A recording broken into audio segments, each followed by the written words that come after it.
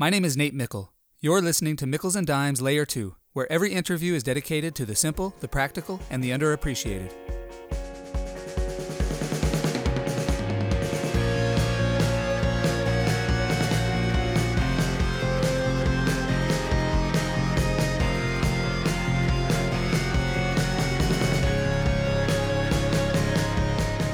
Gavin Kilduff is a professor at New York University's Stern School of Business. Gavin researches status dynamics in groups and how individuals can achieve status and influence. He also teaches classes on collaboration, conflict, consensus building, and negotiation. Gavin earned an undergraduate degree in computer science from Penn State and a Ph.D. in business administration from Berkeley. I hope you enjoy learning from Gavin Kilduff today, because I always do. Gavin, it's so great to be able to chat today. Several years ago, I interviewed for a postdoc position at NYU. I spent the day out at Stern with you and your colleagues. And I've always wondered what life would have been like had I been able to work at NYU, such an amazing city with amazing colleagues. Regardless, I'm happy to be able to chat with you again today. So thanks so much for coming on. Yeah, Nate, my pleasure. It's a real pleasure to reconnect, and I appreciate you having me on. Well, as you think back on your research, Gavin, what you've done in the past, what you're currently working on, are there any simple, practical, underappreciated lessons you've learned that you'd most like to pass along to others? Absolutely. So I've spent the past few days thinking a little bit about this. I guess I would start with the importance of trying to get yourself into a flow state. Regardless of your line of work, we live in the most distractible time in human history.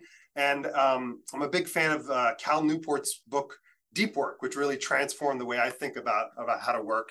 And the basic principles are if you can even just get like 2 hours of focused time in the day where you turn off all your notifications, you really focus and you get deep into whatever it is that you're doing, not only will you be more productive, but it just feels really good and rewarding. So I recommend that book for more details in terms of techniques and habits and practices you can do to cultivate this focus.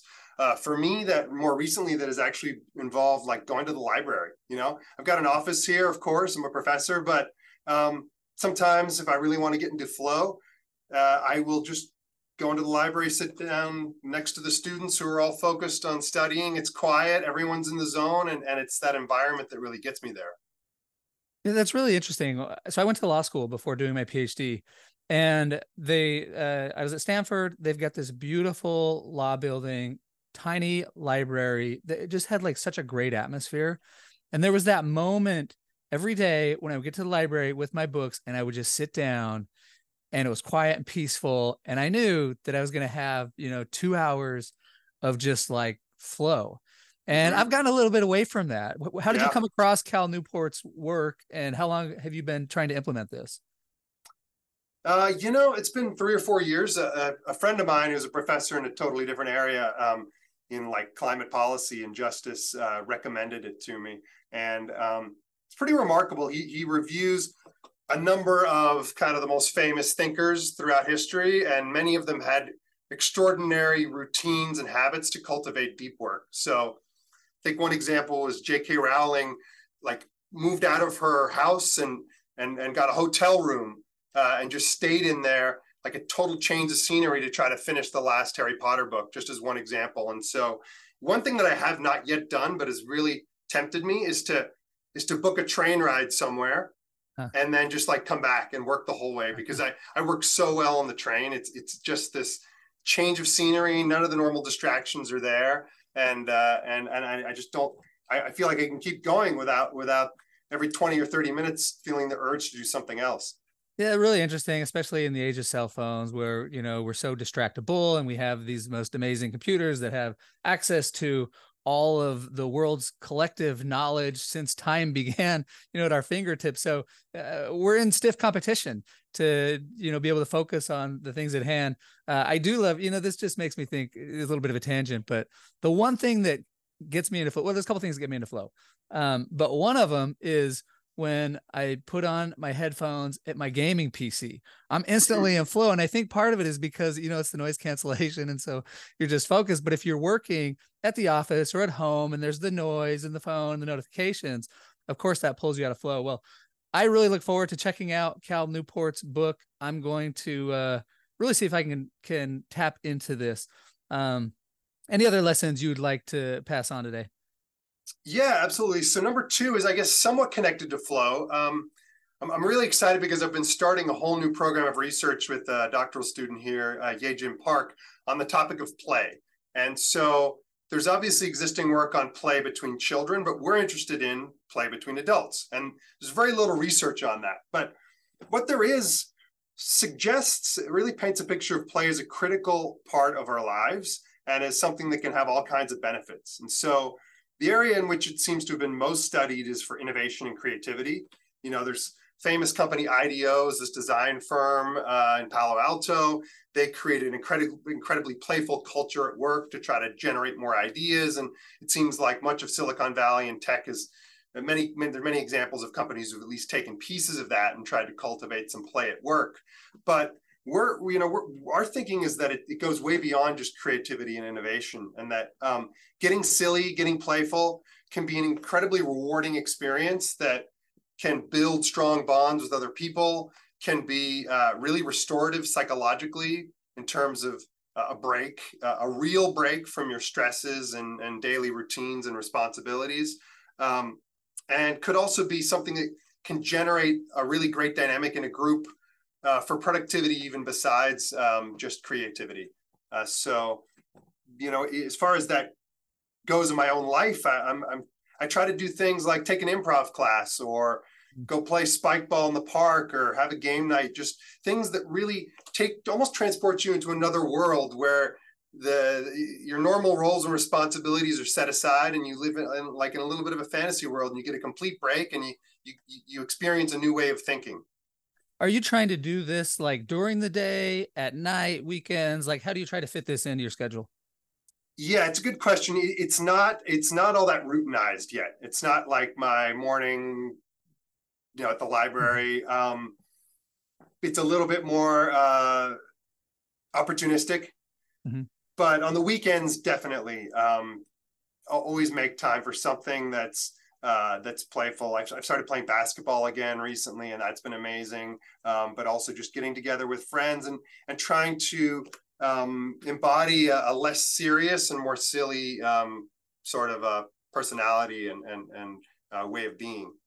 So this reminds me of a number of things. First, I was listening to some researchers who research happiness and laughter, and one of their findings is that one of people's largest or biggest regrets as they get older is that they don't laugh like they used to, right? So just laughing is something, I've got a 3-year-old daughter, and it's just like everything makes her laugh.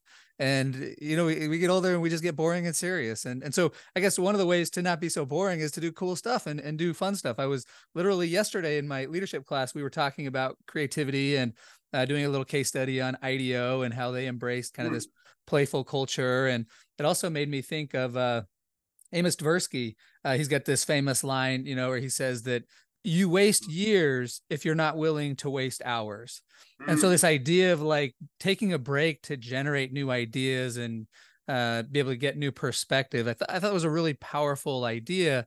We can be so focused on working hard that we forget to just enjoy it and then do these playful things to get new perspectives as well. Yeah, I love that. There was an article I just came across a few days ago about Tropicana, the company of all people, initiating this huge push towards getting adults to have more fun. And the data that they cited in the article was that most people around the age of 27 report that they no longer have fun in their lives. And it's like the number one thing that they missed from their childhood. That's really sad, by 27. And then if you think about there's actually really compelling research on the health implications of this. So Ellen Langer is a really famous psychologist, and she did this study where she took these 70 to 80-year-old men out to like a retreat and said, we want you to behave as if you are 20 years younger than you actually are.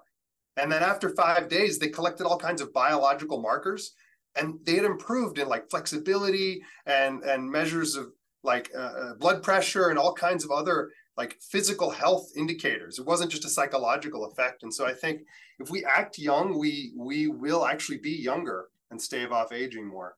Well, what a great research program for you. I look forward to following this research and watching you continue to develop this and learning more from you. Before we wrap up, any final lessons you'd like to share? Sure, I guess I'll share one more that is like a little bit more mainstream organizational, and it also comes from some research of mine. With a former doctoral student, CUU, who's now moving to Michigan Ross School of Business, we explored what you could call status intelligence, and it's the idea that being able to perceive sort of the informal status dynamics at work and in your groups and your teams can be really important to success. And so obviously we all know who the boss is if there's a formal sort of a hierarchy in an organization, but there's all kinds of status dynamics, as many other researchers have showed, that are not attached to formal labels. And so what we've explored is how accurately people can actually perceive. Let's say if there's a group of people who are all equals in terms of their role and rank, how accurately can people watch that group interact or be part of that group and then see who is most respected, admired, and influential, and relatively less so within the group. And what we find is that you could think of this as kind of like the next phase of emotional intelligence, but it's actually not very highly correlated with our ability to just read people's emotions from their facial expressions. So it appears to be something new that's more focused on group interaction. And what we find is that having an accurate sense of these relative status differences in your groups and teams is really important to predicting your success at work, because you know who to go to for advice or choose as a mentor and things of that nature. So this is really interesting. It reminds me of a conversation I had with a friend of mine just a couple months ago. And he was talking about one of his friends who's a business executive, owns an NBA franchise, and is just a brilliant kind of leader, manager. And one thing he said to me is this executive can walk into a room, and the words he used was, he can instantly identify the most important person in the room and just start kind of working them over, or at least connecting with them. Now that language isn't, the language maybe the psychologist would use, and in terms of like most important, I think as humans, we're all important. But if you're trying to get something done in a business meeting, understanding who holds the status and who the decision maker is this. So now I have a new term for it, the status acuity, right? Like this ability to identify who has the status. And how does it, have you got any insight in like how people do this, or what markers there are, or where is this research taking you now? Yeah, great question. So that is to be determined, really. There is some existing work, as you know, on like indicators of status. And so it partly depends on culture, but at least in a Western culture, things like speaking time and like how loud you're speaking are examples. But we think it goes beyond that in looking at how people interact. So for example, if someone's speaking, is everyone like looking intently and paying close attention, or are they kind of distracted or doing something else? And then if you're offering a suggestion, are you looking to one person for their immediate reaction, their approval? So those are key. Those are like dyadic or group level cues as to who everyone seems to be paying attention to. And, what we find is some people are really good at this and some people are not so good. And so one question is, what do you do if you're not that good at it? And by the way, we have a test that actually can assess how good you are at this. Oh, wow. But so, if you know from experience, or you happen to take this test and you realize that this is not one of my biggest strengths, it's not that hard to go around and ask people like, who do you really respect and admire? Who do you look up to around here? Who do you go to if you have a question on this particular topic? And so that's kind of a practical like to do in terms of mapping out the status dynamics in your team or your organization. Yeah, really interesting point. Like if naturally you don't just like have this sixth sense for how to do this, you can always just ask for help and guidance, and then just being more conscious, more aware of like, who do people really pay attention to and who don't they? That's right. Yeah.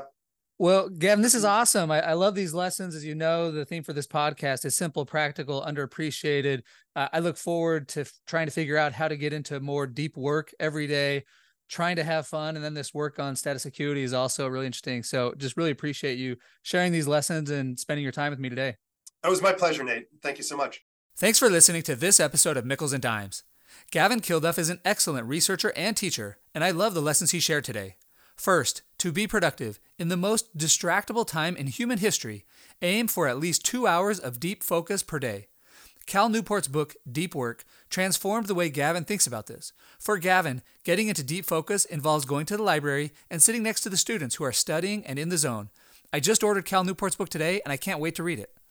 Second, to be happy and healthy, connected with others, and even more productive, make sure you play.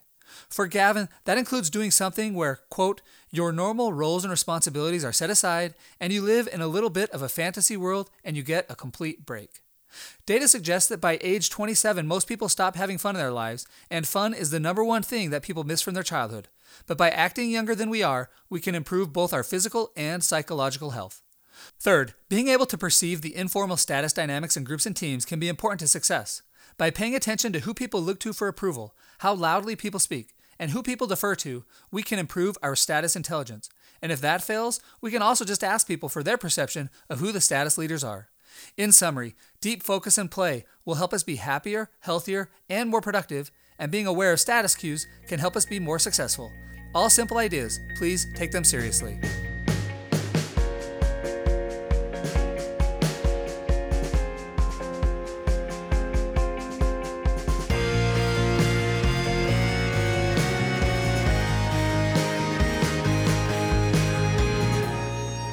Nate Mickle here with 3 quick requests. First, if you would like a quick summary of these lessons delivered to your inbox, sign up for Nate's Notes at natemickle.com.